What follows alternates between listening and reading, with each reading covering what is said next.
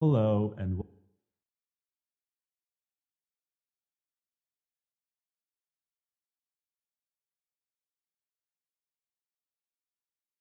as we both grew raised in Central and Eastern European countries, which have been living under authoritarian regimes, and we have a very specific and particularly bad experience with hyperinflation and the way the economy had been managed during the first part of the 1990s and even before that, while our countries were still communist. And I guess that through this dialogue, we can actually share many insightful points of view that can be useful in terms of adopting Bitcoin and understanding why it's such a great idea for the world economy. So, hello. Hi, Vlad. Thanks for having me. I'm really happy that we get to do this. Mm. Me too. Me too. And especially, I was born in the communist regime. You were born post, but you lived very, heavy consequences of the Ceausescu regime. So I think that's where we meet, and we can definitely share with the rest of the Bitcoin world that has not been quote unquote fortunate to go through this. And I'm saying fortunate not because I would be happy about it, but because it definitely gives us something that a lot of other people may just lack, and that's the collective memory, and that's the even personal experience with despotic, oppression, despotisms, and how you said other isms, fascisms, and communisms that we have.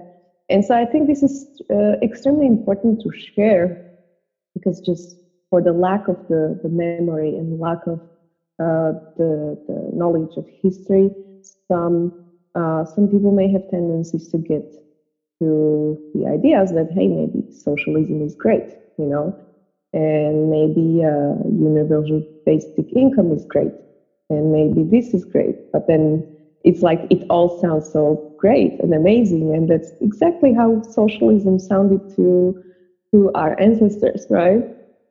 Everyone will be happy and have everything.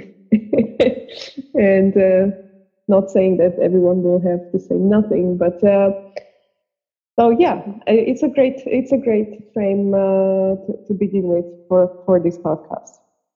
I was actually speaking to an American friend last week, and he told me that nobody really thinks about needing sound money in their lives. Nobody gets out Mhm. of bed one morning and says, you know what I'm lacking right now? Sound money, because I'm not happy with the dollars in my pocket. That's actually perfect. Yes, that's right. Nobody in like my normal environment, right, cares about these things. So the reason being they don't understand money as the tool of power, and they probably, normal people like my mom, they get upset about the consequences, but they are not, in the state of like going and digging into the reasons and trying to find solutions to the world's problems. So that's why we have people or groups of people or whoever, such as Satoshi Nakamoto, who probably was thinking about these topics, right? Yeah. You know, I was actually discussing throughout the podcast about the fact that Bitcoin is something that we need as a neutral currency for the world. And Mm. it's interesting that we were not experiencing this before. And this used to be like a toy for libertarians to show off and present their ideas as something that can be put into practice. But nowadays, with Venezuela and also with platforms like Patreon, which are censoring people for free speech, we Mm. are actually seeing why we require something that cannot be controlled and actually doesn't care about what you think. It's money that you have and nobody can take away from you. Exactly. Exactly. And you mentioned Venezuela. My my big passion and my motivation actually to get into Bitcoin stems not just from like my experience from childhood and us having to stand lines for simple, kilo of bananas, and then another line for bread and another line for meat, and never getting what we actually need and having to wait years and years for a car and stuff, but also from some level of understanding of geopolitics and how the world's powers uh, work, right? And then looking at the 90s and 2000s, where we had, invasions to Iraq, for example, and nobody's talking about the actual reason behind the invasion, right? It was not like the bad Saddam, right? It was because the bad Saddam, a few weeks before the invasion, simply announced to the world that they will switch trading petrol from dollars to euros, right? And all of a sudden, U.S. Army marched in, and guess what? The decision was reversed. And that just tells you like how dollar is engraved, like embodied in all the international trade, and how one country can basically manipulate the world, how the world turns by just simply issuing their own money, right? And this is the only country in the world that can afford to go in an unlimited debt, because there are markets and because our crucial resources are being traded in dollar. Most of the international trade is in dollar. Most of the reserves, the currency reserves of all the countries around the world happen to be in dollar.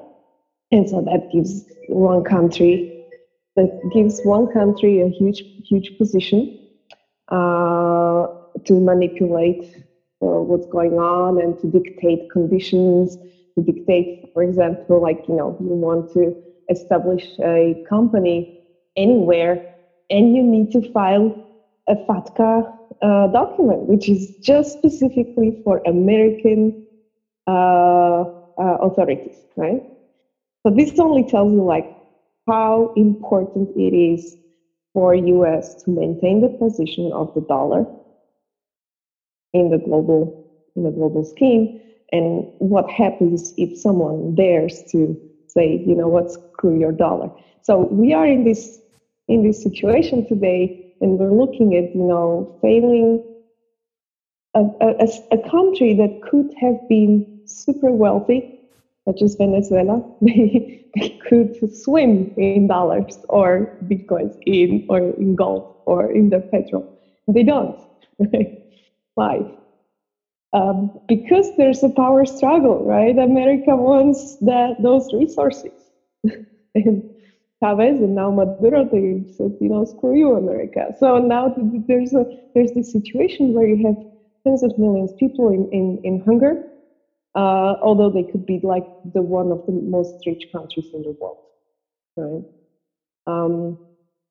So yeah, money. This is basically what brought me to studying Bitcoin and even discovery of Bitcoin, as I was like thinking, and I was writing my thesis about international monetary system in the current imbalances, and I was saying to myself, like, it's impossible, Then we have euro. Euro is, unfortunately, in my opinion, a failed project from the very beginning, because our politicians just decided to do the power grab instead of listening to reason. And so despite having a lot of economists, and despite these economists nailing down the Maastricht criteria, right, which is 5 simple criteria that you have to comply with if you want to join a monetary union, right? Guess what? So none of current EU members comply with these rules. Eurozone members, right? None. So again, this money is simply a tool of political power, not a tool for a smooth and good exchange of value. And that's what bothers me. So, in a apolitical money is an absolute must, I think, for the future, especially if we want to get rid of the influence of politicians over our lives.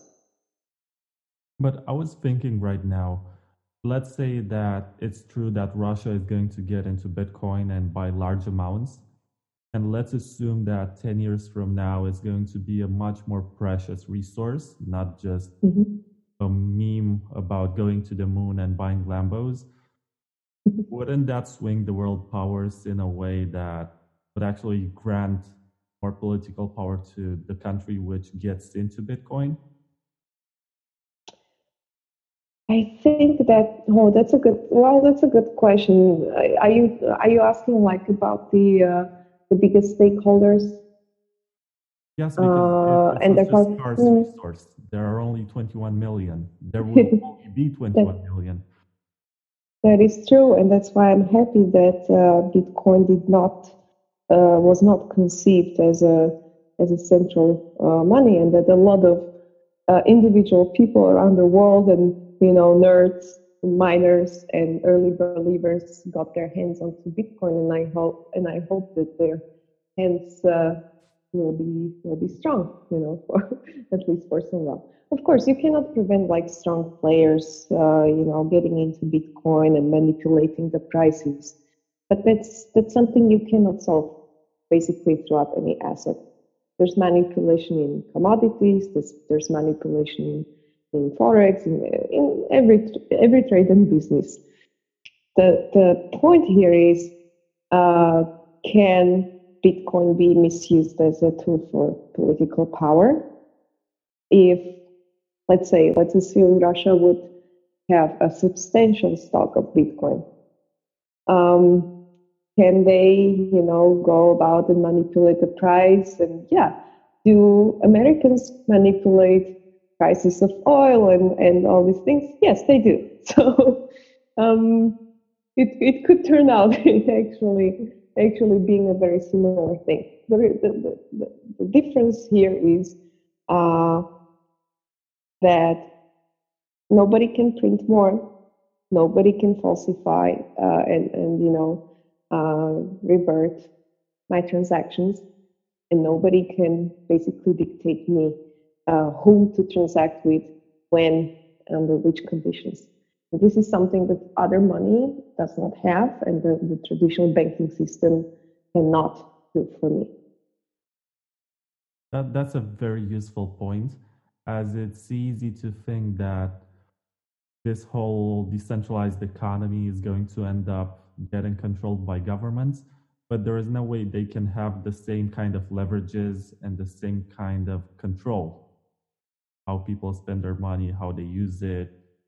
They cannot confiscate, they cannot get, you're going to send this percentage.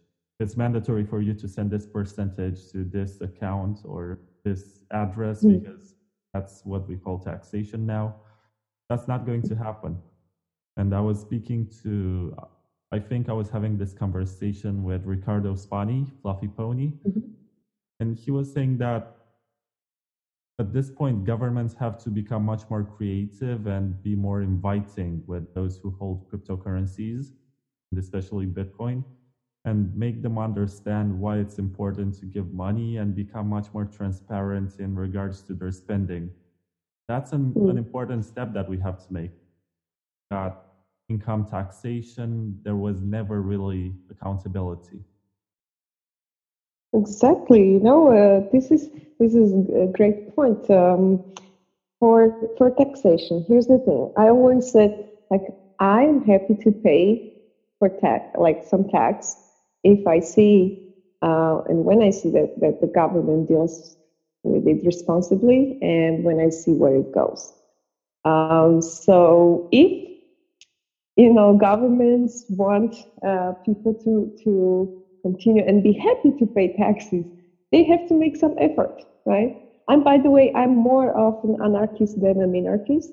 I don't think we necessarily need central authorities to decide about, the price level and target inflation and decide about like what are the best rules for all. Because from a central point, from one office, you can never target the price well for all different goods. So you can get the price correctly for and by getting the price correctly, I mean central banks targeting inflation points to establish some price level, right? That's how they manipulate the prices in the market. They either release more money into the system or they buy it up. So by doing this, I think they introduce more imbalance to the system than they actually help. That's first thing. And the second thing is, do we need army? At least in my country, I don't think so, honestly, because our army, if there's an invasion, would probably stand for a few days. Do we need help, like organized help for firefighting and some security, physical security? Yes, we do. And can this be done by private bodies? Absolutely, right? So then the question is like whether go for monarchy or anarchy or be a statist. That's fine too. Like I'm open to that as well. But if you want people to pay taxes, be fair enough to show them what you're doing with the taxes. And so, hey, why don't governments just go think about adopting some blockchain technology that you could simply trace any tax and where it goes to the budget and how it's spent, even condition some spending with some results and so on and so forward. Yeah, but it doesn't really fit in the mindset of politicians, right? Today, budgets are not done according to like, oh, this needs to be done and that needs to be fixed. Today, budgets are done in a very different way. Who paid for the campaign?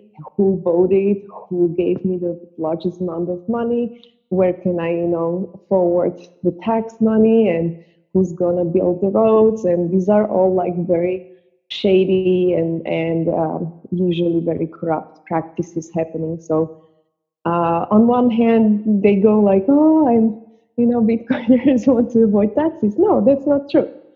Bitcoiners just don't want to answer stupid questions to the banks. Why are you withdrawing your money, right, from the bank account? Why are you sending this money to someone else? Like, that's not my problem, right? I'm not a criminal. I have not stolen from anyone. Why do I have to be constantly surveilled by this financial system? Right? That's another topic. Like blanket surveillance that we have today is completely anti-constitutional. At least in my constitution, there's a presumption of innocence, right? Innocent until proven guilty. I do not commit any crimes, but I'm still KYC'd and AML on every step. Why? Because they cannot enforce criminal justice sufficiently and like efficiently enough. So they decide, instead of going after one specific criminal, they decide to go after everyone. I don't like that, and I think that should be definitely a change ahead. So. Getting back to our initial topic about communism, I know that at least in my country, there was this assumption that anyone can be an enemy of the regime and anyone can be a criminal. And children were taught in schools to actually turn in their parents if they were speaking something bad against the dictator or against the system. And it's the same as we read in 1984. It's not much different. Yes. Oh yeah, I lived these things as we say, on my own skin, right? I came back from school totally happy that I learned a new poem about Lenin, right? So I'm standing in the kitchen and go, Mama, Dad, I learned a new poem. Do you want to hear? And they go, sure. And I go, I bow and I say, Lenin. And then I start to talk about Lenin. And my parents went pale, but they said nothing, right?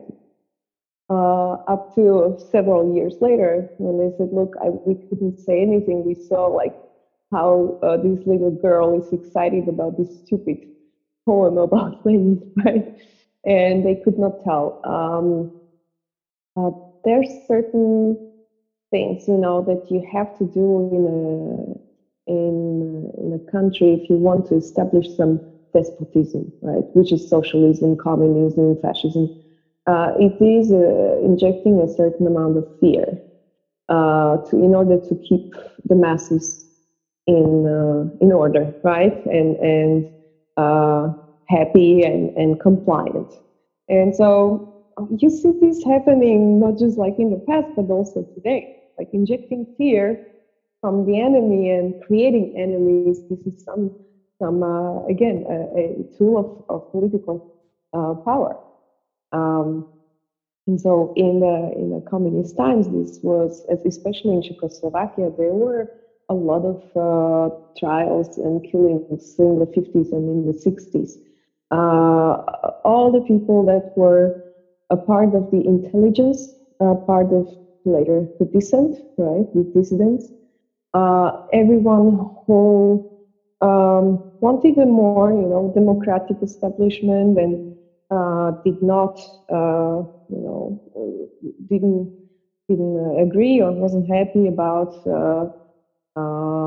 communists basically appropriating all the private property in 1948. All those people went to jail, were killed, were hanged, or were forced to go to exile. And after the 60s, we had like it's a sweet term, by the way. It was called normalization. And things like kind of seemingly looked well, right? The communist Czechoslovakia has been built up. And my mom just recently shared an article with me and saying, just in the 70s, we have built so many schools and we have done this and that. I said, yeah. And we did not kill any more people because all those smart people were either dead or in exile. And the only way to,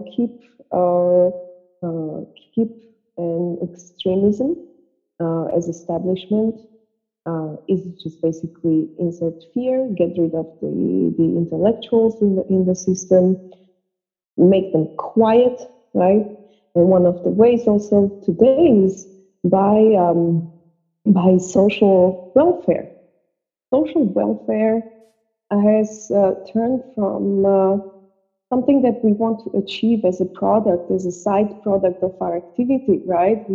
Everyone wants to be okay and wealthy enough to not have to be scared of the future and not have to think what I'm gonna eat tomorrow, right? So social welfare has turned from this side effect into something that is kind of used as a political narrative, right? And abused as a political narrative. And so you see, especially in the Western countries today, that a lot of people are calling for social justice and they're calling for the basic universal income and stuff like this. And it's just very strong tool, right? This is so strong. Like, who doesn't want to get free money and security, by default, despite pure existence? Of course, everyone. Hey, give me free money. But people don't realize that it's like this sugar, and then they invite you somewhere, and it's very pleasant, right? And don't care about the consequences. Don't think. Don't do the math. Come on, people. This is free money, basic income. Don't do the math. And people don't do the math. So I think we should talk more about these things. Especially in countries that are having these pro-socialist tendencies and have never lived the experience and have never even thought about the consequences. Yeah, as you described it, it's like the story of Hansel and Gretel. when they see that house made of sweets and they don't ask question. Yeah, exactly. Exactly. Right. Well, with Bitcoin, it's true that, it's very unstable and it's probably, the price is volatile and it's probably right now more for people who have the tendency to be for self-reliance, to be sovereign. And so these people who are thinking about, future and are thinking about political hedge, because for me, Bitcoin mainly is political hedge.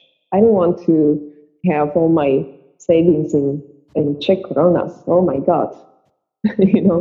Of course not. Why? Because one day our government says, everything is perfect, our economy looks great, and the next day they devalue the currency by 10% from one day to another, right? Or they say, if you don't KYC you cannot basically exist within this system. Oh, and why do you want such a big amount from your account? Where did you get that money from? And you go like, I earned it, you stupid. It's my money. Oh, then you realize actually it's not my money because it's in your bank account, right? Not my bank account. So the Bitcoin is political for me, and Bitcoin is also a tool how to say, you know what? I'm gonna send this money to Vlad today, and you will not give me any questions because I'm not a criminal. I don't have to. I don't want to be surveilled if I have done nothing wrong. I was thinking as you were speaking of people who don't really work and basically exist and they receive money from the state as welfare. How would you convince people like this to actually embrace sovereignty and like something like Bitcoin, which is all about what you do by yourself? It's your own power and embracing this kind of freedom. There's definitely, some part of people who cannot work. And it's, I'm not the person to say, oh, let's forget about them. Of course not. It is a human side. We are humans. We're not animals, right? We need to take care of people that are disadvantaged. But I think we can do that in a pure capitalist way. When you look at U.S., U.S. has always been like the cradle of capitalism and the pride of capitalism. At the same time, Americans are the one nation in the world that donates money, that tips, that gives donations, that helps out, that I have a lot of charities. So it only tells you when people are good off and when people are prosperous, they have money and they have resources to share. If nobody has anything, people just don't share because they expect the state to do that for them. Right? Yeah, so I prefer. So yeah, I really prefer to like just to support business. People are not stupid. People are not cheap. People don't need everyone to tell them what kind of forms you have to fill out and what kind of certifications you have to do. If your food that you produce is not good and it's poisoning people, people will stop buying it, right? So here, like just more freedom to the people to be able to decide about where they go and what they do. I have a copy of Adam Smith's Wealth of Nations right here close to my reach. Close to your heart. Yes. Yeah. I didn't read much of it to my shame. It's a big book and it has lots It's a big one. And what I remember that I did read, and I hope I'm not confusing with some other economists because I would embarrass myself, that he recommends that wealthy people should not be taxed, but should be incentivized to make donations. As he understands this system of incentives as everybody wants what they don't have. So if somebody has too much money, they're going to willingly give it away if they receive something else in return. And he was actually recommending this idea of vanity, as Mhm. rich people tend to have this pride and they want their names to be everywhere.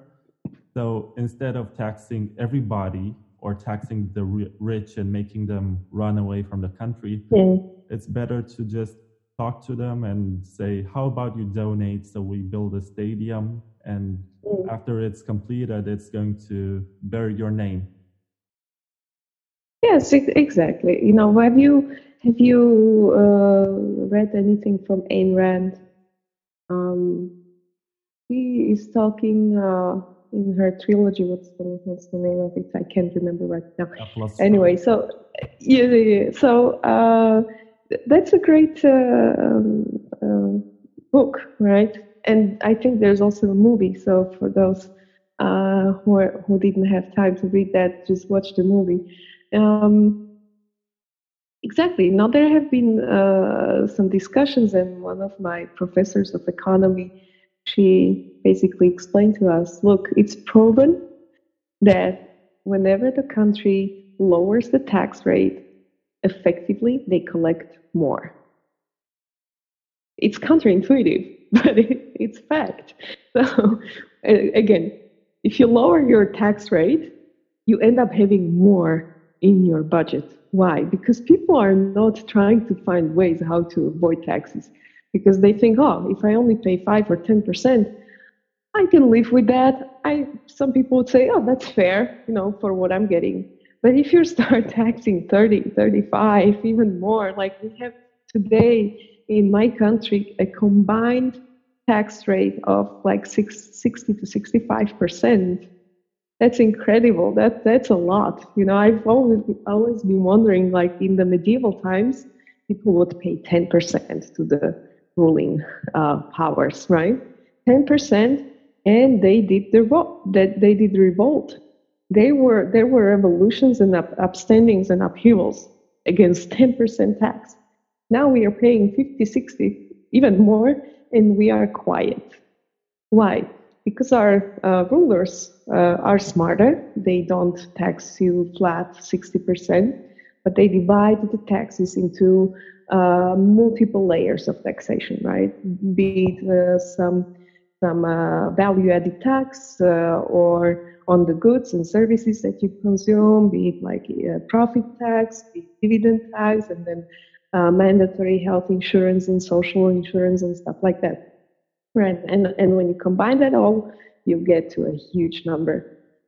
Instead of that, if they said, we're gonna do a very low flat tax, and we will not punish the ones that are successful, we will not take more from the wealthy. Why? Because these wealthy people tend to employ thousands of other people and to build stuff. They have, on average, a better risk appetite. They are the ones to go and say, okay, I'm going to invest 10 million here and I'm going to build a factory and I'm going to employ people. Well, if you tax them like crazy, then they're going to go, okay, I will open some company in some tax haven and screw you. And I will not invest into this country. Right.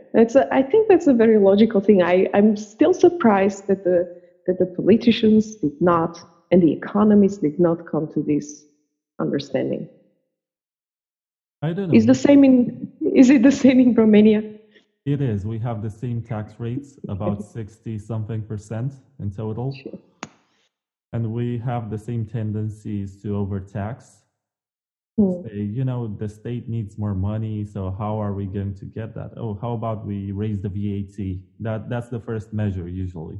When there's times of crisis, they raise the VAT, they cut the salaries of the state employees, they disincentivize the whole private sector. Mm. Yeah, and you can actually see quite well how bad the country is doing if you look at what's the percentage of people employed by the public sector. If you see the public sector is huge, you know that there is a lot of trouble. It's a lot of trouble. Yeah, that's a bubble. And It's a, also, I mean, you're not gonna go against your employer, right? So if you're employed by the state, and the state, meaning all the people, but the state is giving you your bread, then you're not gonna go against, right? And you may even think that you are doing some good service to your country, as I have seen, you know, while leading the Satoshi Labs company, and I had a very frequent encounter with the workers from the tax authority, right? And these ladies, they truly believe that the paperwork and all these rules and all these things is like almost above the godly law, right? They truly believed in the system, and so it's not like people are mean or not knowing. They just believe that this is really what's working. Kind of sad. you know, my father used to work for the Romanian Fiscal Authority. In his early years, I think he had the same kind of opinion that he's doing something which is useful by fighting against evasion and stuff like that. But he has seen so many good businesses just close down because of some bureaucratic reasons, which led to huge fines and made them unsustainable as businesses just because they had to pay a lot of money to this. That he realized that it's absurd. And I think right now he's a fan of the American approach. Oh, really? Why? I don't know. Maybe he studied more. I mean, let's just remember. But the American approach is like a complete slavery, in my opinion. Like America, at least US, is the only country, from what I know, in the world that enslaves their citizens, regardless of their domicile and whereabouts and so on. So even if you're living for 20 years outside of US, right, you still have to pay tax in the US. Even if you give up your citizenship, your American passport, you are still obliged, I think, for 7 years to pay taxes in the US. So I feel like the US actually has one of the craziest like ownership of their citizens. I think I was referring more to the practice of filing in your tax returns and all the documents. And it's up to the community around you to report if you're being dishonest and you own much more than you reported. Gotcha. It's a system that's based much more on having small scale groups which are careful to what the other one does. And if they have a Porsche in their yard and they reported like $20,000 earnings in their year, then there's something suspicious, and not up to the agents to come and check all the time how much you have. And maybe that they do random checks from time to time, but not everybody. But it's up to the good willing citizen to actually report. Yes, I mean, I have my duty to report if I do it wrongly, or if I miscalculate, then it's my liability, right? I have to correct it, and I have to either pay more or whatever. The problem that I have with this thinking is what in the world makes the state or the government think that they can use people as their tools, as their outsource their tasks and their own job to other entities. And this is exactly what's happening by using other people to report on the neighbor. In Germany, some people even report their neighbors for posting an Airbnb listing. In here, basically the government is using companies, private businesses on their own expense to report everything, right? So when you think of it, this should be reversed. It should be on a voluntary basis and not like me surveilling all the customers and then reporting to the government on the customers. Basically, we have a huge government, a very costly government, and the government still uses private sector as their reporting tool, as their executive tool. I find this weird, right? You have no idea as a CEO and owner of a company how much money and time I had to spend on from my perspective, almost completely useless reporting and stuff. They had all our imports and exports in the system. Despite that, we had to kind of report and summarize for them and explain all over and all over again, right? I didn't like that. I had a chance to tell it to the Minister of Finance himself. Look, my company is okay. We may have done really tiny administrative mistakes, but we have not cheated ever. We have not, changed numbers. We have not cheated on exports and stuff. But we constantly have to prove this in audits. Why? Why? What's the motivation for me to do business here in this country and pay taxes here? So of course you have, arbitrage opportunities, and that's what in the end those businessmen who are willing to take risks and who are willing to develop businesses, they will think twice. If this country is like this and and it's really difficult to actually make some decent living here, I'll go somewhere else. I love arbitrage opportunities, by the way. It's the thing, the tool that allows, people just continuing what they're doing. And a lot of, huge companies, I don't even understand really the upheaval against huge corporations trying to optimize, for taxes. Why not? I mean, why not? The taxes are so drastic, and the overall attitude and the output of the government, I'm not happy with it. So I mean, is that just not logical for companies to optimize for taxes? Why did we put a stigma on these people like that? Those are criminals. Aren't those criminals who are stealing my money and abusing for corruption? Right? That should be the discussion in place. Yeah, I guess this is the kind of revenge that politicians have on private sector. It's unhealthy for everybody else except for their own re-election. And we've seen it, I guess, with the Panama Papers.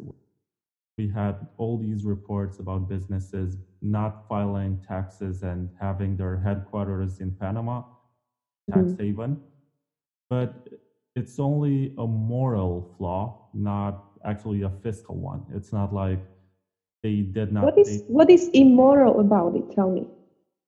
Well, if you refer to the morality of actually paying back to the community that you come from, and let's say that you're an American company and you're not paying taxes in the United States, then maybe that is immoral, but it's defined by the political side, not by the economic rationale. So it makes sense from an economic point of view to do your best in order to avoid paying that high amount of taxes that you're obliged to by your jurisdiction. But that's not something that politicians want regular citizens to understand, and they want to hate. They want you to hate the wealthy, and basically have heroes like Bernie Sanders or Jeremy Corbyn or whatever socialist politician. Jamie Dixon. Yeah. I'm just kidding. Okay. So is it? So the question of morality is here. So that's a good question, actually. Morality in what? Do you think it's moral to send people to jail for example, tax evasion for 15 years, while they send a child murderer to jail for 6 or 7 years? That's clearly unbalanced. there. Yeah. Also, So if some turned if out I if bankers never I went to jail. so if I create conditions that push people to do certain acts and then punish them for that, is it moral? Oh, that depends. It's like Yeah, I mean you're asking if you have the conditions to be a bad parent and you're being a bad parent, are you being immoral to your child? Maybe for that punishing. it's Yeah. not the best So example. your child runs away, right? Because you're like extremely prohibitive. For example, you don't allow your child to do what he loves to do, right? He likes to play violin or so, and you say no violin. And you say no this, no that, and do this only as I tell you, right? And then the child, when it's 15, disappears from home, runs away. And then it gets punished because the father says, I will never want to see you again, or you're gonna, basically jail him from his life. So that I know it's a little bit a different example, but this is basically what the governments do to their businesses, to to the economy that keeps to the heart of the economy, and then they're surprised, right? That companies optimize for tax instead of looking back and stepping back and saying, why don't we just try out a different approach? it's been proven it's been proven that when you lower tax rate, effectively you get more into your budget. So why are they so stupid? I don't know. This is the questions of morality are very difficult always. And of course, you will have very rich people who have no feeling in them to participate in the social environment and helping out and building stuff, and they just kind of go and enjoy their wealth and do luxury yachts and beautiful girls, and that's all right, fine. But we cannot judge all of the successful people based on a few bad examples, right? Or a few rotten apples don't make the entire tree wrong. Yeah, I agree with that. Right.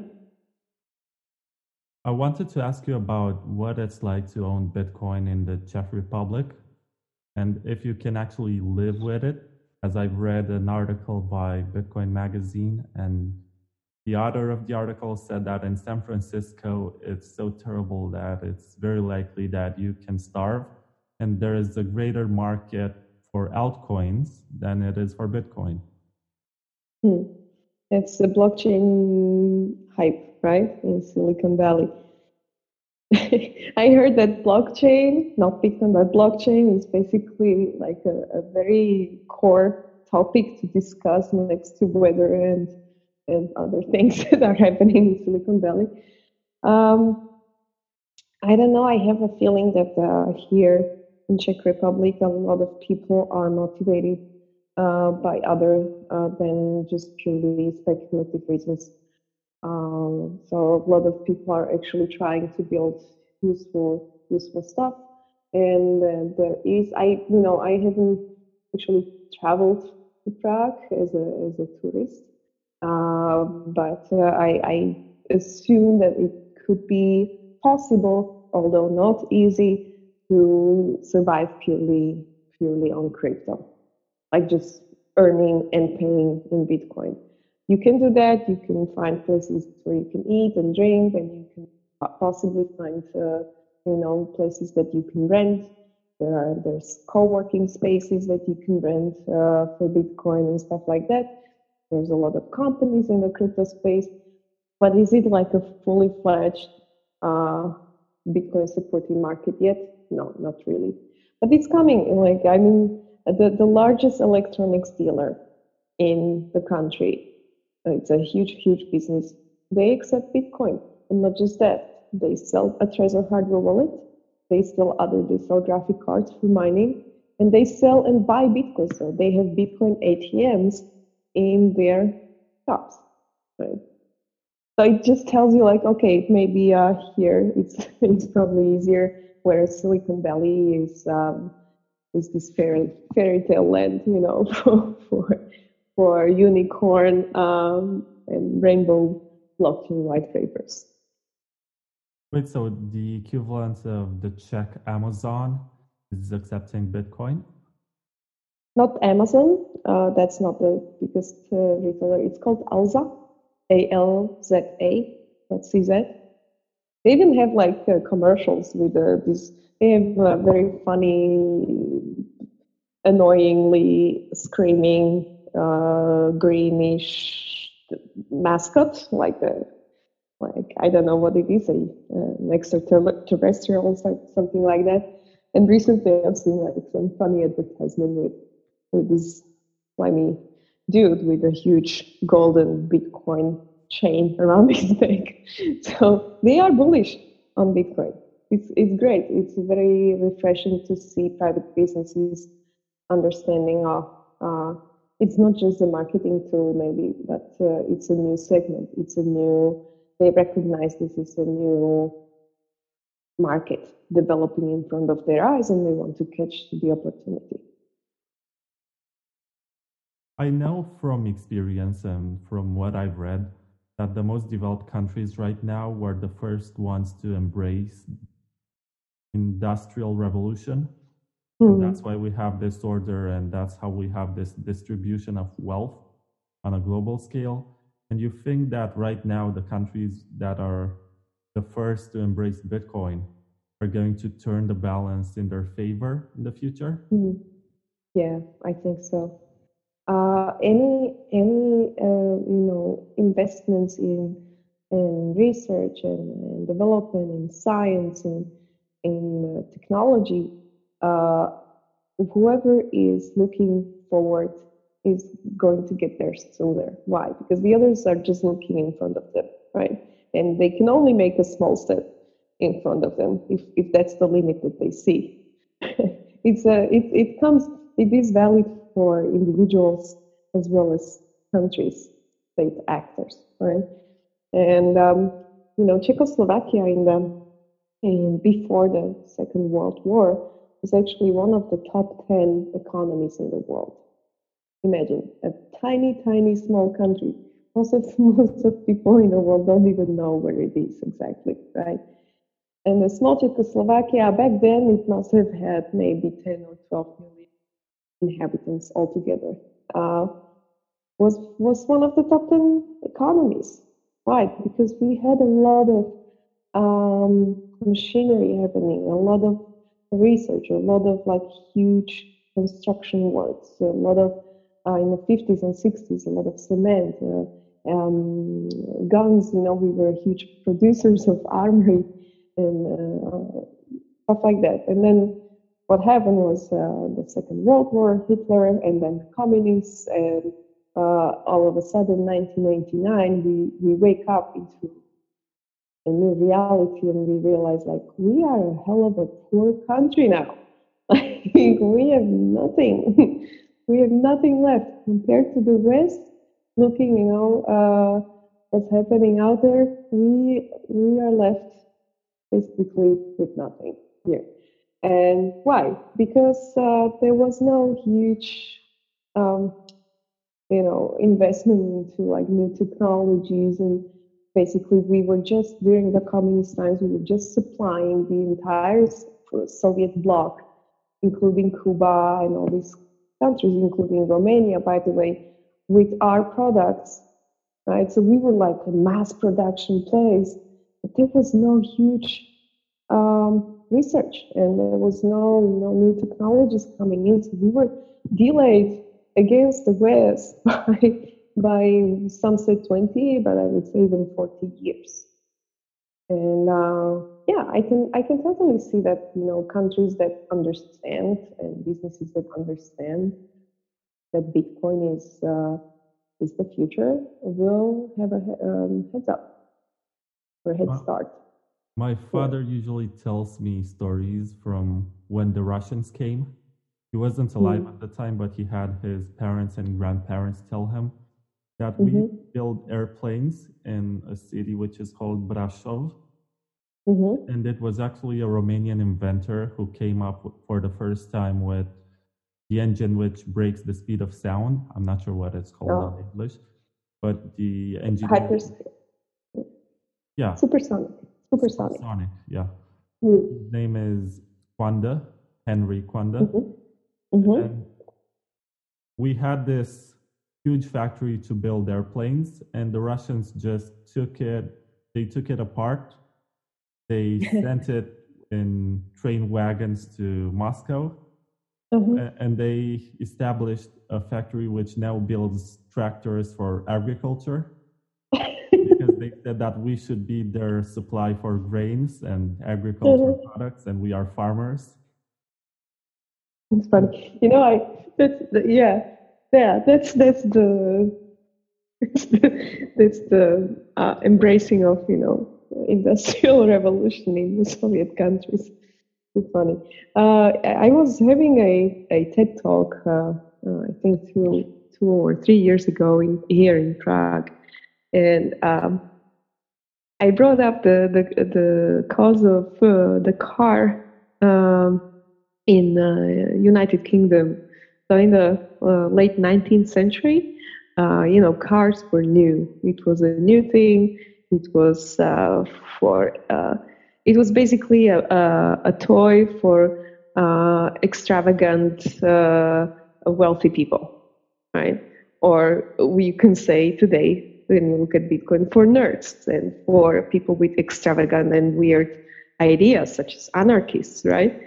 But back then, that was the situation for the car. Nobody knew how to drive it well. The cars would break down.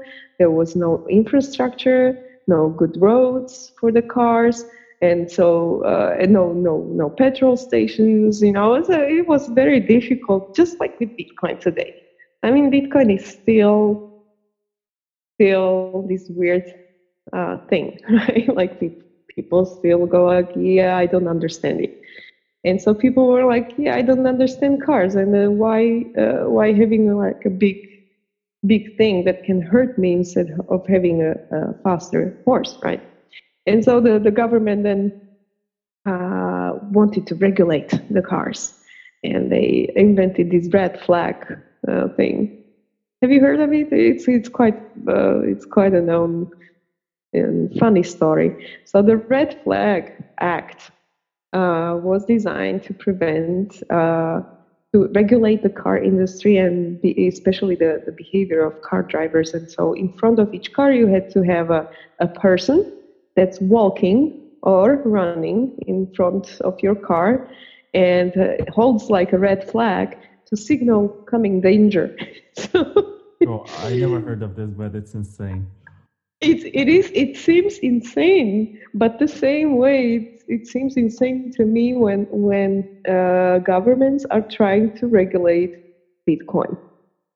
First of all, like it is so new. It's just 10 years. It's very nascent, and we don't know what kind of features are evolving, and we already try to fit it into our boxes, right? Just because it's so new. They are trying to call it different ways, and I'm saying anyone who tries to fit in like Bitcoin into a certain box will fail, because then you look at a different perspective and you see that Bitcoin actually also does this and does that, and you can use it in many different ways.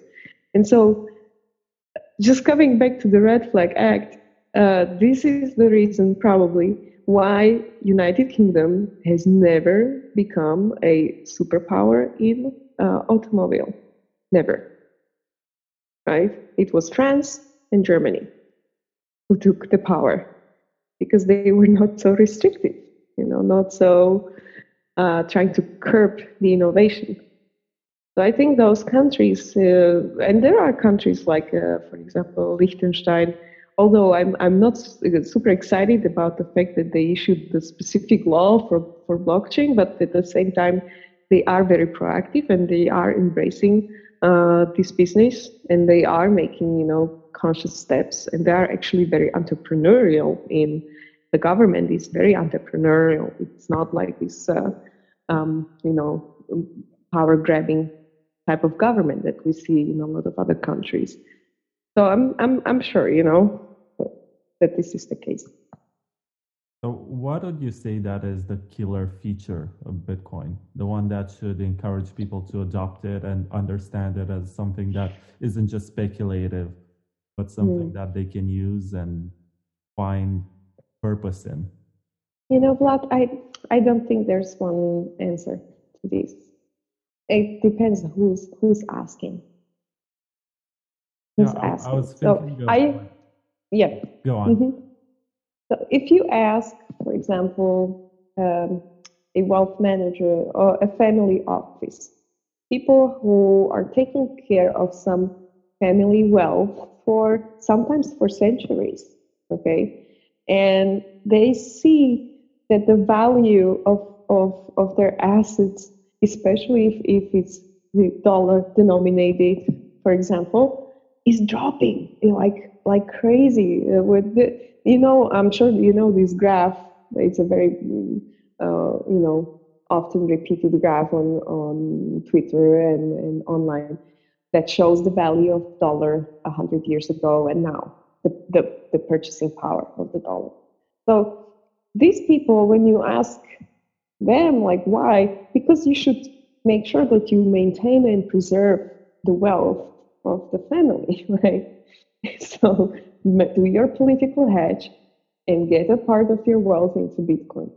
If you ask a Venezuelan, that's a completely different story. Yeah, I was thinking of my grandparents who actually had their small businesses confiscated. And by my father's generation, there was nothing left. Yeah. It was just starting from scratch with a new government and a new way of thinking and their attempt to create a new and better society, which ended up crumbling and collapsing and leading to hyperinflation. And to despotic rulers, especially in Romania. And not just in Romania. I mean, in my country, it was similar, except for Ceausescu was extreme in his behavior. I think he was a madman. Yeah, but he refused to invade Czechoslovakia. He refused to what? To invade Czechoslovakia in 1968 during the Prague Spring. Okay. We were the only country of the Soviet bloc which refused to participate with the army in the invasion. And you know, when you're talking about your grandparents and losing everything, it was just the same here. So 1948, the government took all the private businesses from people. They collectivized everything. And in 1953, we had a so-called monetary reform. I love this word because it's such a diminutive. It's just such a nice way to say that, oh, we're actually stealing money from you, but let's call it a reform. And the way it happened was a shock. It was not something that people would expect. There was no hyperinflation happening before. Actually, the night before the reform, our president, I think it was Zapotocki, he spoke in the media and he said, everything is okay, do not worry about anything. And the next day, boom, monetary reform. What does it mean? People lost approximately 1 to 30 the value of their savings, of their investments, and everything on average, 1 to 30. So you had 30 crowns, now you have just one. And so there is especially in these countries that we live in and grew up in, I think there's a basic mistrust in the government, and that a lot of other countries don't have that, right? Because they still believe that the government is on their side, actually, and that there are even countries where I believe that there are governments thinking about the prosperity of their people and their businesses, but unfortunately not in the most cases. Yes, and I guess in my academic experience, when I've been on exchange, I went to Paris, I went to Bologna in Italy, and I went to Gothenburg in Sweden. And I noticed that the student campuses were so leftist that they were celebrating the 100-year celebration of the Russian Revolution, Red October. And to me, that was shocking. I was looking at them, asking myself, what is wrong with you people? Do you have any idea what happened then? You're just mindlessly following something which sounds nice, but it really wasn't. You have an entire history to actually read about.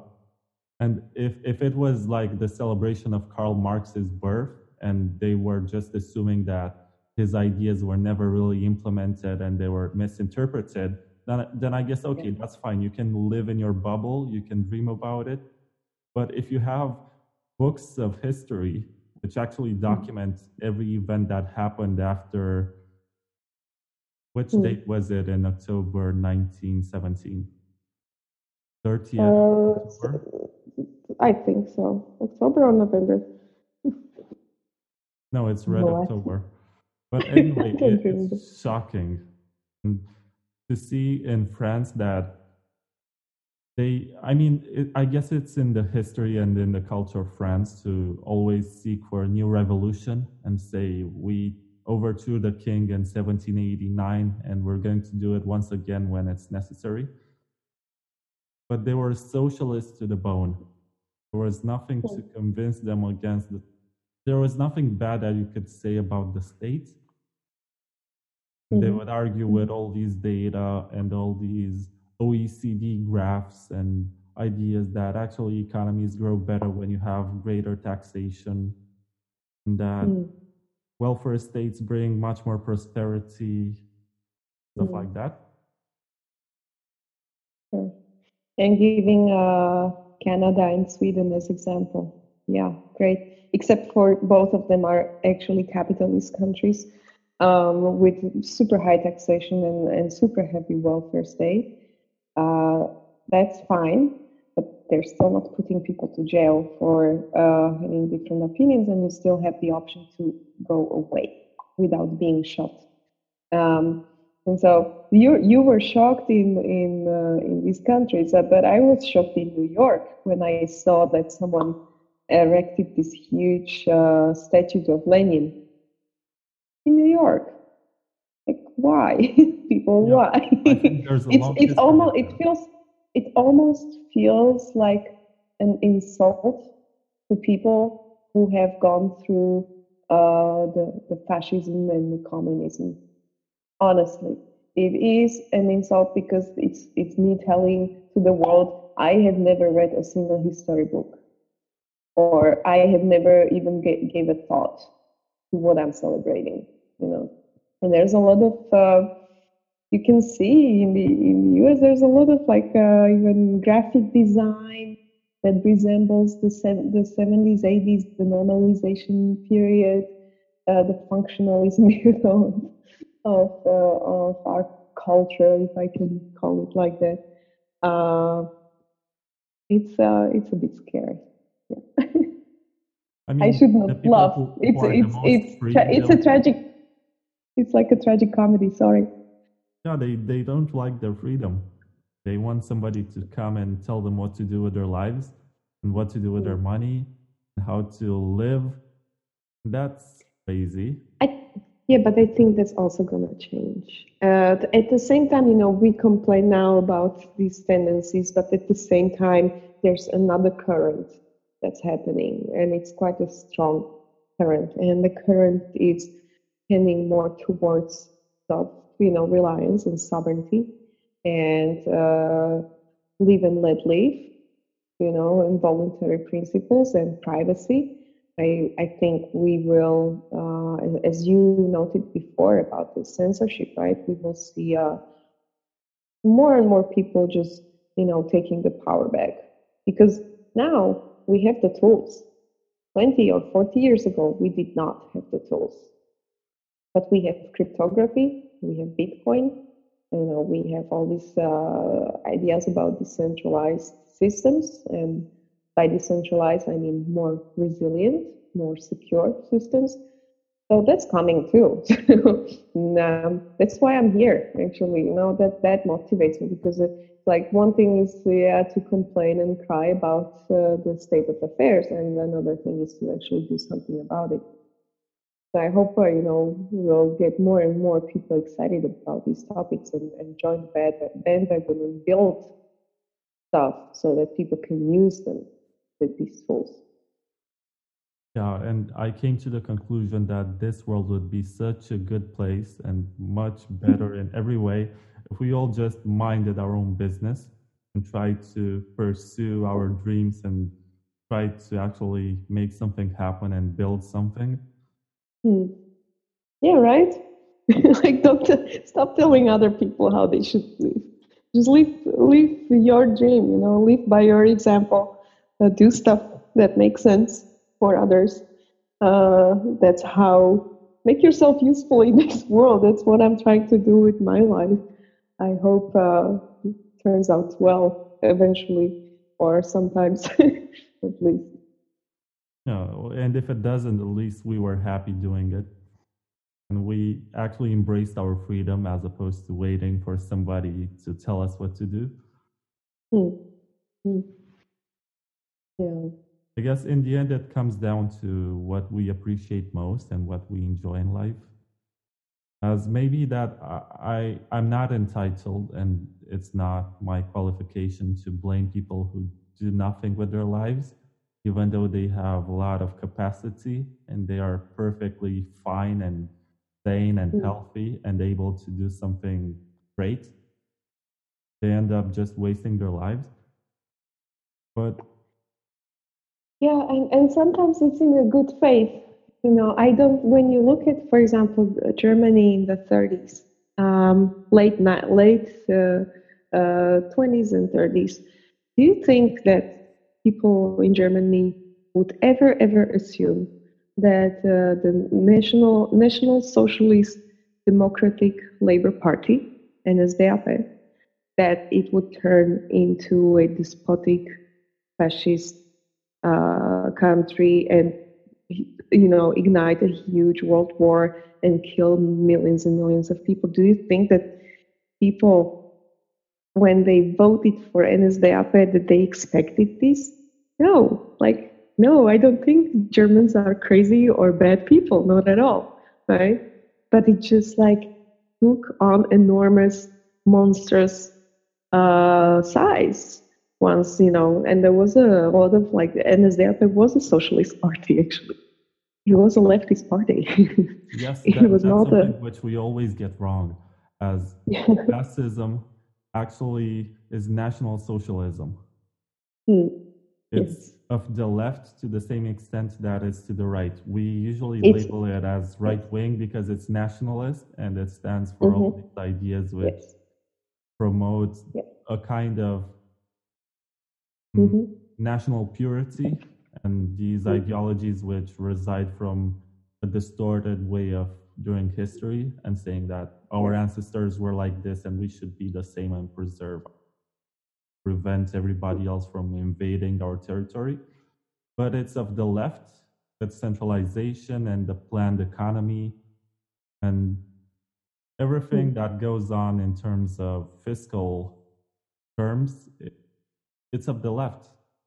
That's something It that is. people usually understand. And it was actually leftist political scientists who labeled Nazis and fascists to the right to make a clear Yeah. distinction. Yes. But But they're not very that was different. very unfortunate, by the way. There's a huge confusion, even when you go to US versus Europe, on what is left and what is right. That's like a completely different story in both. What is conservative and democratic is not like what is left and right in Europe, right? And that was I think that was a huge mistake in the history books and by the politologues, right? That who wrote the labels, who nailed the labels. In my definition, the left is demanding for more state intervention. And the right is more libertarian and Yes. aspires to that state of, I guess the right is anarchist and the left is statist. That's my understanding of it. That's my understanding too, but is it the correct one? I don't know. Like, it's not about like which one probably is correct. That's about some mutual understanding and understanding where national socialism, and look at US, right? There's socialist tendencies. At the same time, a lot of like, hatred and these nationalist tendencies. And this melting together and taken to extreme, to extreme means establishing it as a general rule for the society, adopting it as like this is the norm, right? That becomes very dangerous. That's basically what happened in Germany, and with a psychotic leader in power, of course. Yeah, but I guess history books also teach us that not all Germans were Nazis. And just because we saw footage of them standing in public places and doing that salute and cheering for their leader and applauding, it doesn't mean that everybody else living at home was in agreement with that ideology or was happy. There was an opposition which the Nazi Party had, which was suppressed and censored and punished, but there was one, and we should remember that. And there were people living in small villages who couldn't care less if you're a Jew or if you're from Africa or you're from any other place of the world. They had been living in these communities for hundreds of years, and they couldn't care less where we come from. And then because, because the norm has been established somewhere. And so the norm in Germany back then was, you should be Ariatic. I don't know how to say it in English. Aryan. But basically, yes. And if you're, for example, Jew, that's abnormality that has to be taken away from the society. And any extreme positioning, I think is very toxic and dangerous. And I don't mean by that you cannot have extreme opinions. Feel free to have them, right? But even in crypto, you see certain groups of people being extreme and despotic, saying we can only have Bitcoin. And don't take me wrong, I love Bitcoin. I will always fight and build and work on Bitcoin. But I do not understand this position of maximalism. Right? For example, from my perspective, that's like ignoring the fact that there is no power of one in the world, and there should be no power and rule of one, because that's despotism, right? And it's also not natural for there's no oneness in the nature. You have gazillion, different types of flowers and bees, right?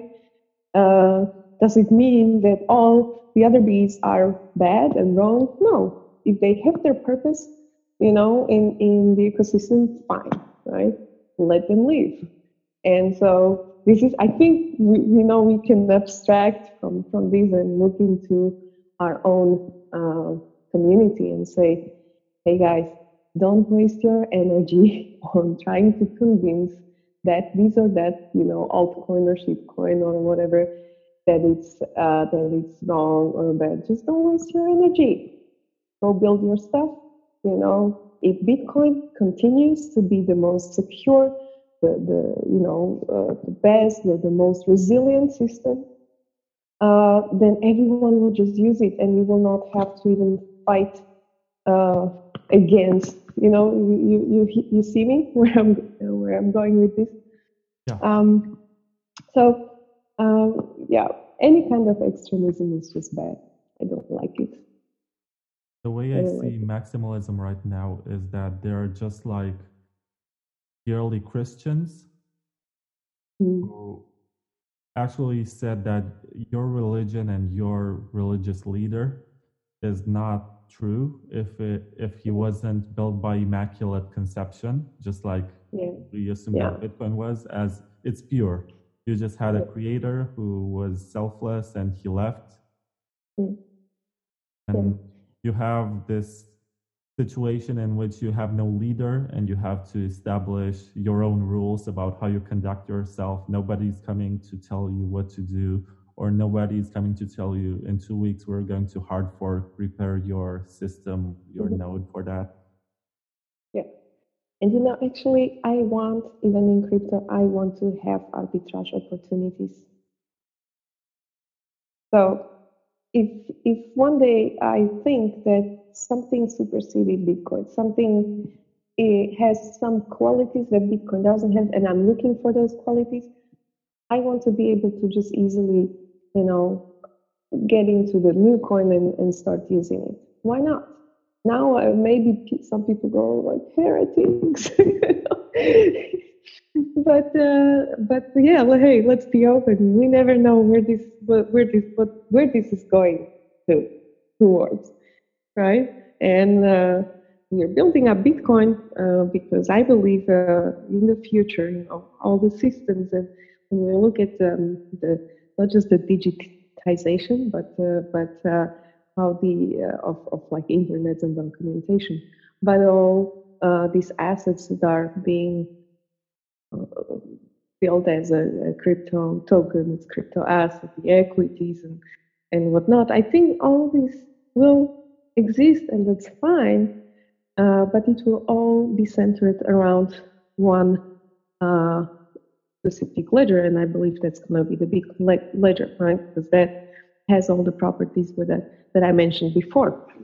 So I'd rather see like a multi-coin future with Bitcoin at the center, and that's basically the way I'm looking at the world.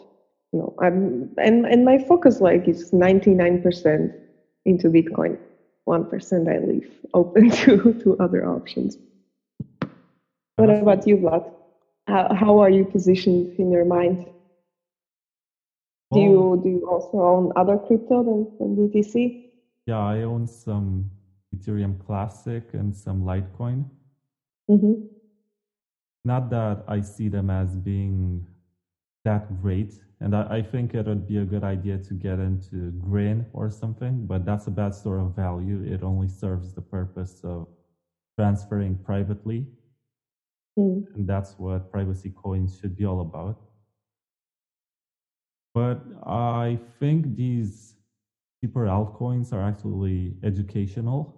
They are great for people who get into cryptocurrencies and they learn how to use a wallet, they learn how everything works. And that's useful for the Bitcoin supply, as no coins get lost by newbies. And it's also healthy for the education of the space.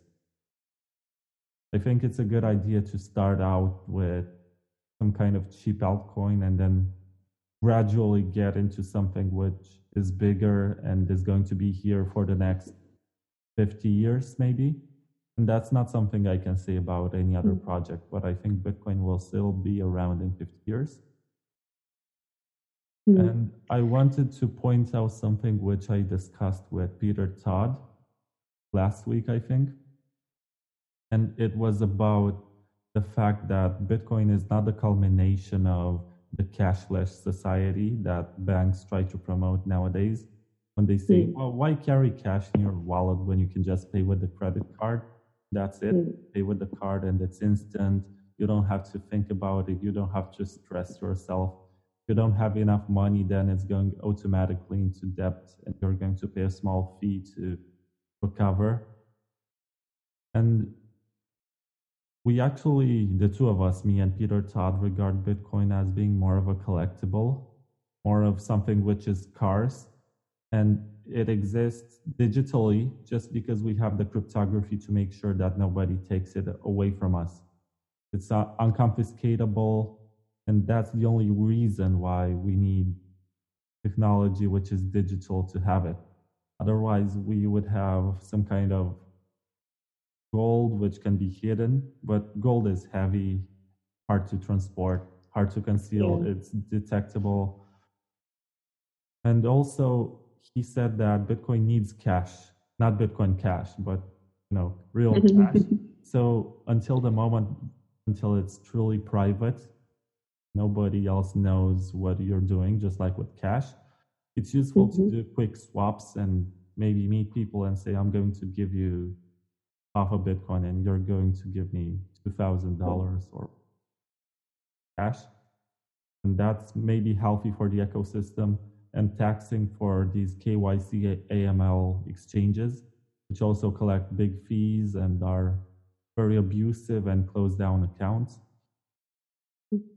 So here's the thing, those exchanges that charge you a fee from every transaction or when you get out, they are motivated basically by this to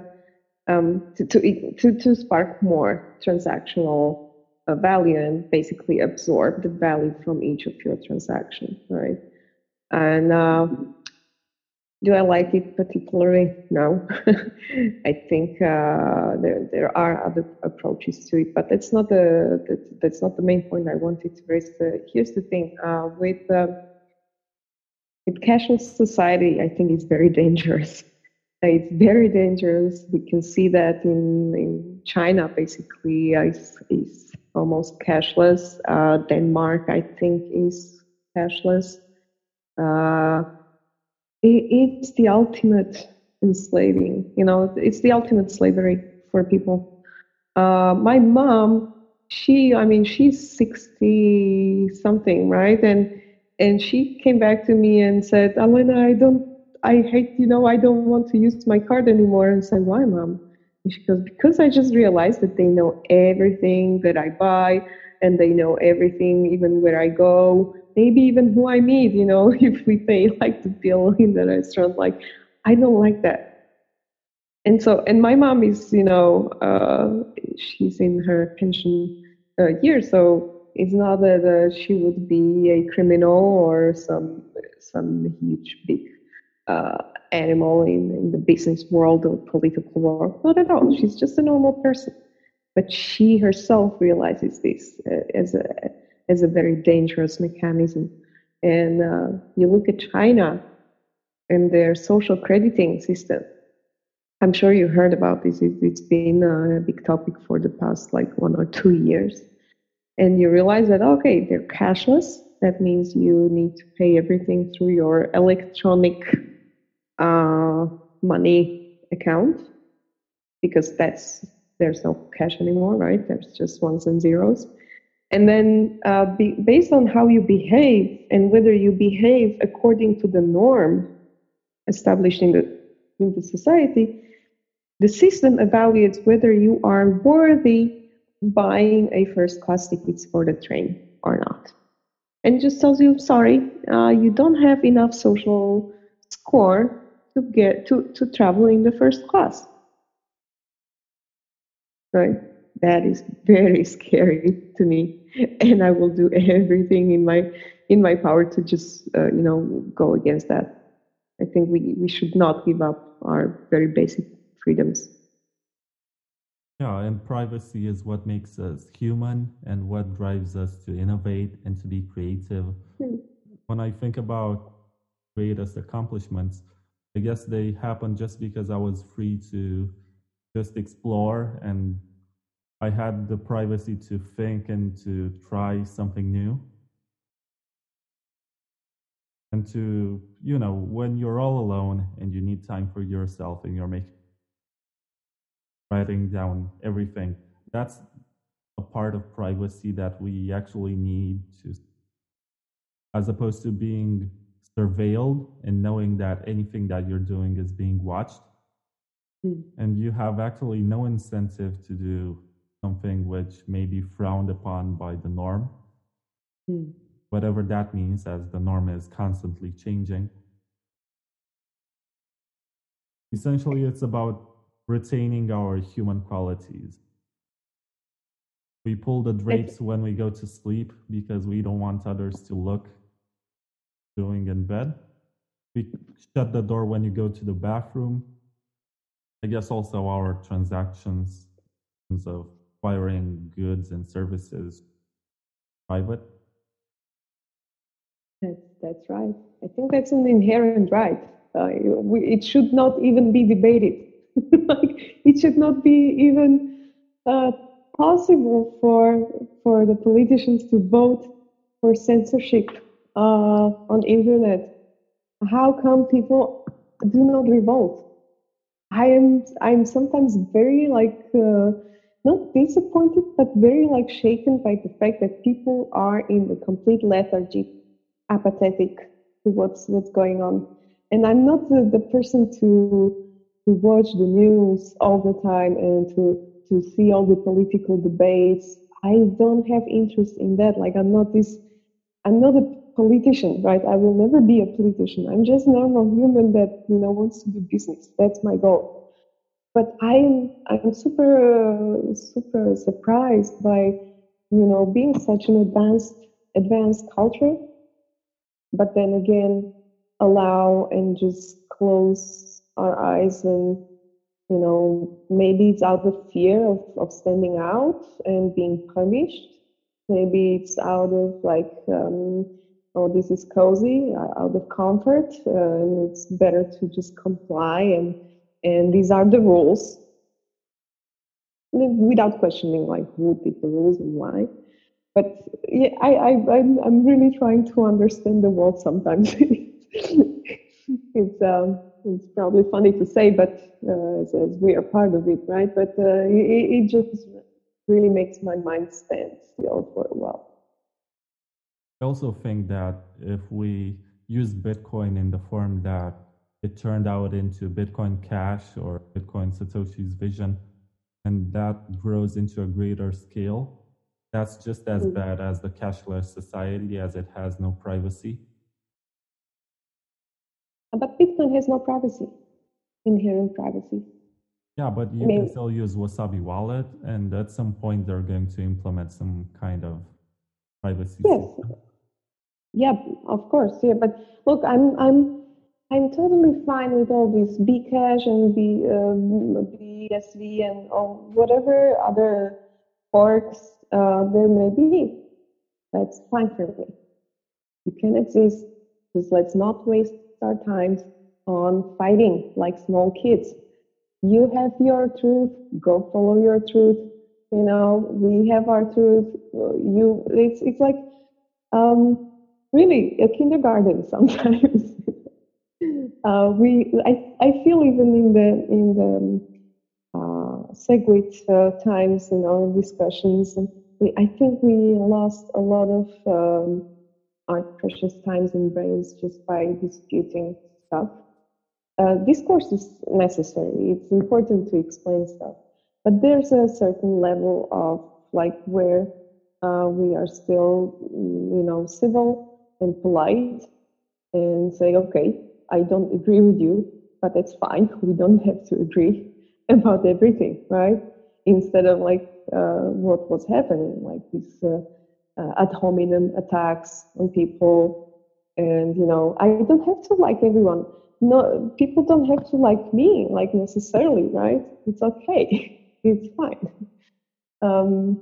This is, I think, what we could in the community, and I hope a lot of people have the same aftertaste. And when there's another one,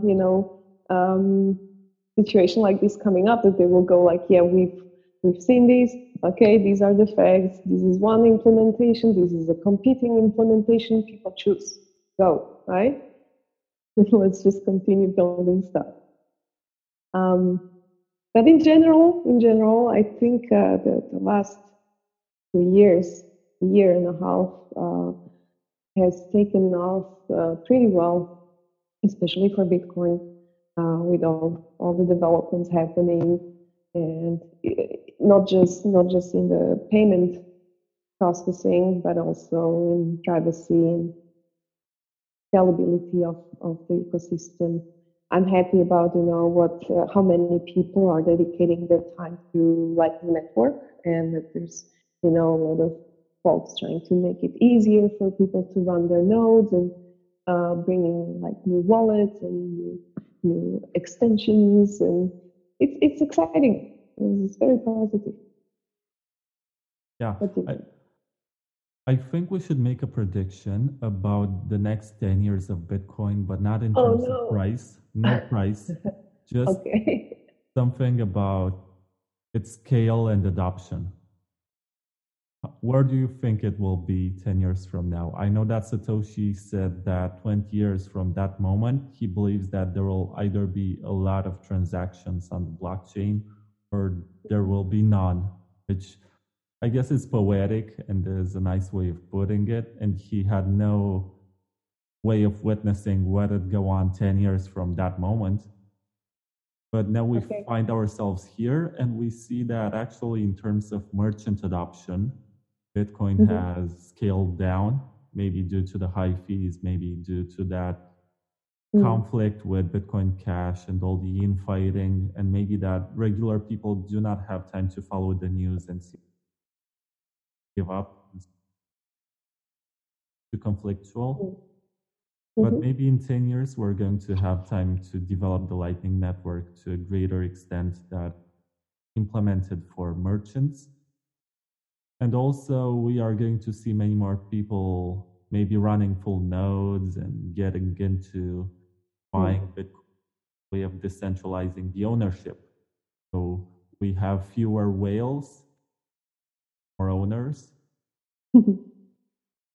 I think people will primarily take back what belongs to them, and that's their money and their privacy, which is a part of the other, right? Uh, by running nodes at home. Well, right now, for example, Casa had this Casa node that runs a Bitcoin and Lightning network, right? You can imagine like this platform being used for any kind of decentralized system in the future, right? And I envision that this is really going to happen on a much bigger scale. We have something like a few thousand of nodes for Lightning currently, and a little bit more of Bitcoin full nodes. But when you look at the pace over the past few months, it's now it's like over the past few months the growth has been happening really, and Lightning still being in beta. It's still not a finished product. It's still not completely, full featured thing. It has some, bugs and some downsides and stuff that's not working yet. Yet we already see this very early adoption of Lightning Network. So if I should make a prediction, and I don't like to do them because I think it's more of a wishful thinking that I hope it will turn out correctly, right? But if I should make some prediction, I would say even this year, 2019, will be a year when we see much more people paying with crypto. Thanks to Lightning Network and thanks to companies, big companies. I really see like I'm looking in my crystal ball right now, okay, and I see like huge brands adopting Lightning or Bitcoin or any sorts of these technologies. 2019-20. Within 10 years, I think we will be on the way of rebuilding our financial systems around around crypto and around Bitcoin. How? I don't know, but I feel like ours is due. Our financial system is really due to some major repairs. And also geopolitically, when you look at the renewal of the Cold War, basically between Russia and the US and Mr. Putin, I think he definitely considers Bitcoin and switching, selling his natural resources for Bitcoin. So this may be a uh, strong, agent in the entire game of adoption. Well, I can And only last, imagine watching Putin say, I just sold our natural gas for Bitcoin woohoo, to the moon. to the moon. That would be a great way to bypass the restrictions, and I guess he pays huge fines in euro to the European Union Mm, for invading Crimea. yeah, I And don't that would be a know. way for him I to did, bypass. yeah, I have a few friends in Russia, and the impact on the economy is quite severe. And to use, I think sanctions, economic sanctions are a diabolical thing because some government just uses sanctions against another government to bring them to do whatever they want them to do, right? But it's diabolical because whoever is suffering is not the government itself; it's the people of that country. And I think I even believe like sanctions should be banned as from being a legitimate geopolitical, like diplomatical tool. Look at like Venezuela. Look at any other like Iran.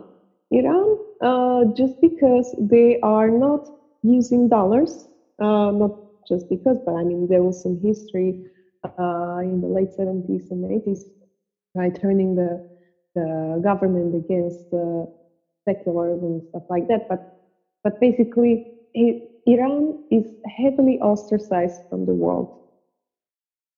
Do you think it's doing any good to the people there? No, not at all. Like everyone's suffering, right?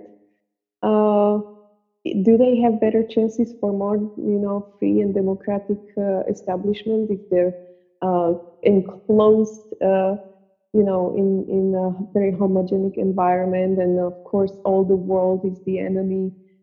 You see the positioning. So I think this is one practice that should be seen as very very bad, mean, and unacceptable.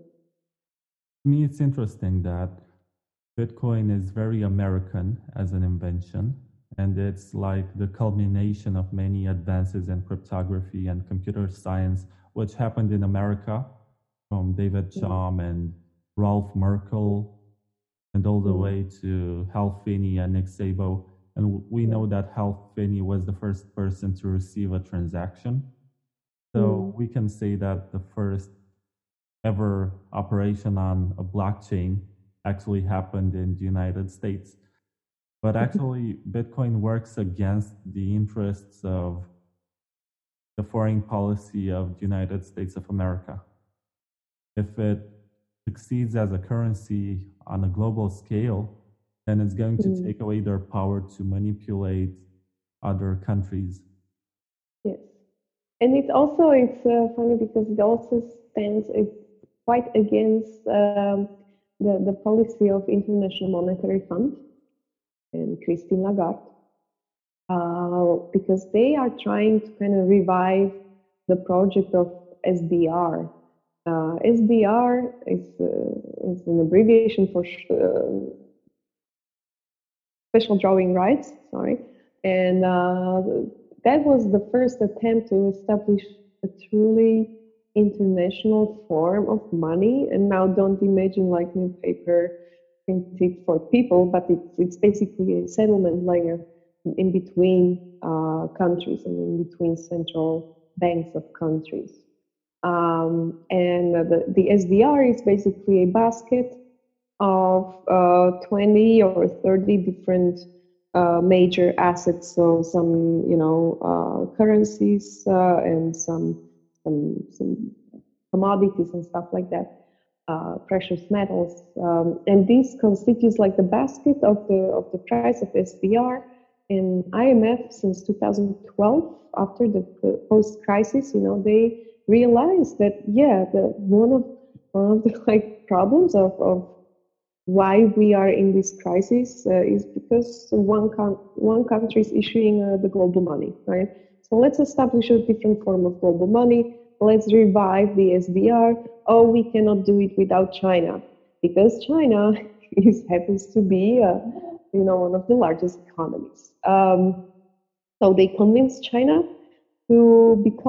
to put renminbi, which is non-convertible, right? But they convinced to put the renminbi into the basket of SDR, and that was a huge step for China, signaling it that yes, eventually, maybe in the future, they are very slow in doing all these things and decisions because they have such a huge market. But eventually, we will make yuan a convertible currency. And so Christine Lagarde has been, pushing towards SDR adoption and to make it better and whatnot. And so what surprised me recently is like her fairly positive statements about Bitcoin and crypto. Not positive, but not absolutely dismissive, I would say. So you'll see this project is trying to establish new. So it is a competition to SDR as well, I think. I don't see Euro as a competing thing. I think Euro has so many problems that it was a hedge against the American dollar for Europe, nothing else, basically. Right? They wanted to have something as strong as US dollar, especially after Bretton Woods, and especially after Americans started to have problems paying back the gold, returning the gold, to the post Second World War countries in Europe. So we'll see. I don't know. Bitcoin seems to have all the features that dollars and euros are missing, and it seems to be a much better fit for the global economy than any centrally issued money. Just out of curiosity, what kind of academic studies did you do, and what was your thesis on? So, first I studied German philology. I'm a linguist, and I studied as well marketing communication, which was like more creative, PR and photography and advertising and stuff like that. And then probably 10 years afterwards, I started to study again, and I studied diplomacy with a strong focus on international monetary system. That's why actually that's how I got to Bitcoin. That was 2010, 11. After the crisis in the U.S. markets and the global actually, and I was looking for a better form of money. And surprise, surprise, there was Bitcoin waiting for me. It was very early, and I did not really understand the entire scope. But let's say I understood where it can go. I kind of felt like, okay, this can be really, really big and really substantial. I did not understand the technicalities of it, how it works exactly, but that got me really excited. So this was my prep work for my thesis. By the way, that thesis I never finished. I just thought like, you know what? I found my answers. I don't need to write the thesis till the end. But I did all my research, and I did a lot of research on like local currencies and SDR and petrodollar and all the macroeconomic situation. And I just fell in love with Bitcoin. I guess if you ever get the time to finish that research and publish the paper, you do the world a great service. As I guess you have unique insights, and with the kind of job that you do, you have access to lots of interesting information. Mm-hmm.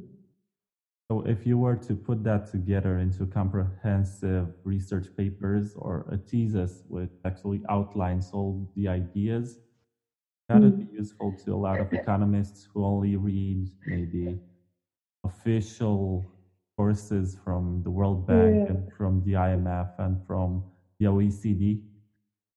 I think, Vlad, I don't think they would take me seriously. I'm not a monetary expert.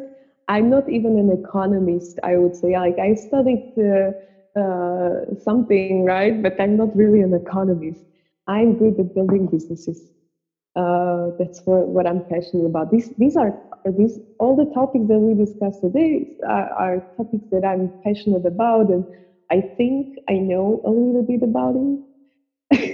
You know where I'm going. So I don't think I'm the person to write uh, uh, some discoveries about money. I think there are much better experts.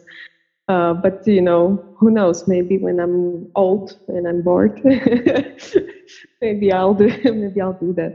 I think my role is in actually helping ideas to come to fruition as businesses. That's where I see myself and the value that I can bring. So far, congratulations. You've done a tremendous Well, job with Trezor and now Casa. well, it's me, but a huge and hardworking team, or a huge effort of a hardworking team. Like especially now with Casa, I must say, like this team I have never seen, and I've built several businesses even prior to starting with Bitcoin, and several teams, and I've never seen a team that would deliver on such a fast pace and that would be in such um,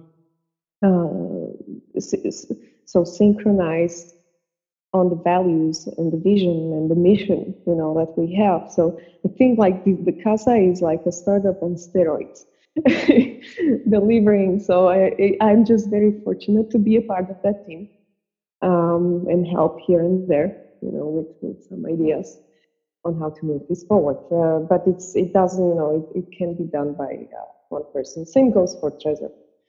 I was basically just a person who made it happen. But the ideas, the concept of how the hardware wallet works, all the technical part and the research and development that was brought by my two co-founders. So I'm just like I just consider myself a lucky girl to have all these smart and hardworking people around me. Oh, But that's really thanks. great. I'm partially envious as I live in a place where I don't even find a proper person to have a conversation about these topics. And Hmm. the closest I ever got to was Jean Carvalho, who is also part Yes. of this podcast, and he lives in Romania. And I met him Mm-hmm. only once, and we got to speak a little. And it was a way, yeah, refreshing or something to actually Mm-hmm. unleash. You had all these ideas that you had in your mind, and you can Mm. all of a sudden have somebody to talk to face. Mm. And one of the reasons why I do these podcasts is that I get to learn something new. I get to exchange ideas, and it helps me broaden my understanding of something which I discovered later than you did. I think it was 2014, 2015, but I didn't take it seriously. I was into Mm-hmm. political science, and at the time, we were being told all the time only read official sources and distrust anything that doesn't come from any prestigious publication. Mm. So, in the case of Bitcoin, I read about it from The Economist, from the Wall Street Journal, and all Yeah. the newspapers that have all the interest to talk bad stuff against it. No, actually, you know what? I don't think they have the interest to talk bad stuff. I think they only have the interest of the groups that are standing behind them right now. Uh, you know what I mean? So it's not the goal of the media to totally like bash and bury Bitcoin, but they are paid by certain people, right? So it's more of like, oh, now Bitcoin is bad, dump the price. Oh, let's buy up. Have you seen this cartoon with Jamie Dimon as he said like Bitcoin is so bad and Bitcoin crashed, and then his group, his entire environment has been proven to buy Bitcoin in huge chunks. So, mm, yeah, but go ahead. You know what, Vlad? If I always said like I'm super happy about the environment in Prague and Slovakia. Slovakia in Bratislava, there's a lot of smart, well-educated people who are building stuff. They just opened another branch of parallel police, the Bitcoin and crypto space. So there's a very, good, progressively thinking community of Bitcoiners as well as in Prague. So please feel free to join us, visit, and here I'm sure you will have great discussions with a lot of smart people interested in a lot of topics. This is a really, really blessed place. As I've been traveling and I've seen a lot of communities. Actually, it is difficult to find places where people would go so much into depth and think about stuff and be so technically, advanced or have such a good education and like to share like this stuff.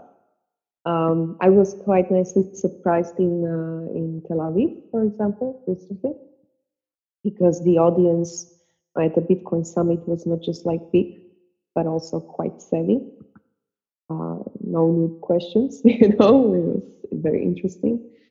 But please, I'm inviting you over to Prague. If you're seeking and you're hungry for such environment, this is definitely the environment for you to go. Oh, thank you. Whenever I have much more money than I have now, I'll definitely consider traveling. And I've never been to countries of the Central Europe that are in Germany. So I've been to France, I've been to Germany, I've been to part of Austria, part of Hungary, never to that part with Poland, with Czech Republic, Slovakia, yeah. Lithuania. Listen, Czech Republic, I think it's fairly cheap as well to live. You may be surprised. Comparable to Romania, I don't know, maybe a little bit more expensive, but not like Germany or UK or these countries at all. Also, I think it's the Czech Republic that used to be called Bohemia. And yes, Bohemian Rhapsody is written about your lands, and yes, we have an adjective in Romanian which is bohem, which means bohemian. That refers to that relaxed lifestyle in which you are much more inclined to study and reflect and be knowledgeable. And it's a peaceful country. People are peaceful. They don't like to fight. They like to have the beer, and tell jokes and have some discourse and discussion. Sounds very nice. Consider it. It should be on my list. This is an open call for everyone in the world who's listening. Please come visit this country. You'll be really nicely surprised, and come see our Bitcoin space. It's called Parallel Polis. It's an awesome place, a very unique space. I think you're doing a better job at promoting Czech tourism than your government does. Yeah, and these tourists are going to spend Bitcoin. By the way, when you get here, open coinmap.org and you can find places accepting Bitcoin around the city. You should get a call from the government tomorrow, and they're going to say, we're going to hire you for this new ministry of Bitcoin. Do you accept it? You know what? I would totally say no. I would never ever work for the government. But yeah, funny idea. But yeah. Let's not get into there because that would be another podcast, I think. Oh yeah. But anyway, this has been almost 2 hours, and I'm happy that we spoke on so many topics, and none of them were boring. I wonder who's going to listen to this blog. Like 2 hours is a lot of time. So, hey, guys, if you've listened to the end of this podcast and you found it interesting, give us a shout out on Twitter. Mine is Alena Satoshi. Vlad, what's yours? It's at the Vlad Costa, so TheVladCostea. I should change it to something shorter. I was actually thinking of becoming a crypto Twitter character and becoming Vampire Vlad, but that's too much. Oh, that's kind of sexy Romanian. Okay, I like that. Oh, don't encourage me, because I would use cheesy messages about sucking people's bitcoins. I mean, why not? Why not? Right. I mean, I guess that's more interesting than my actual personality, but okay. Oh, I don't think so. It's just cheesy and funny. We have the crypto dog. We have crypto Bart Simpson, crypto that guy from what's the name of the show? Saved by the Bell, Bully-esque or something. We have so many fictional characters who switched to Bitcoin or crypto, but we don't have a vampire. I hope nobody else steals my idea before I do it. Okay, just go now to Twitter and book it. I mean, you're from Romania and you are Vlad. It's kind of like it's very easy to draw that line. Yeah, everybody asks me, everybody who's not from Romania asks me, is Vlad the most common name? But it's not. And do you really have vampires there? And actually, we never spoke of vampires until 1910 or something, when Bram Stoker published his novel. Mm-hmm.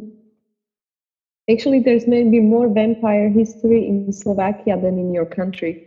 There was a duchess or something like that called Batory in my country. I don't know when. It was like a few hundred years ago, and she had like a very strong fame for bathing in the blood of virgins, and stuff like that. Sounds very medieval. Yeah. So maybe there is something to it, and maybe it's just like talk. Okay, Vlad. Thank you very much. It was great talking to you. I like the fact that we had a different kind of discussion than really Bitcoin. I'm loving this format. So thanks for inviting me. Thanks for accepting. The product of our conversation is useful. Listening up to this point of 2 hours something. Maybe. We'll see how many shout outs we get on Twitter. Okay. So have a nice rest of your day, and thank you for being part of this. Thank you. Bye-bye. Bye.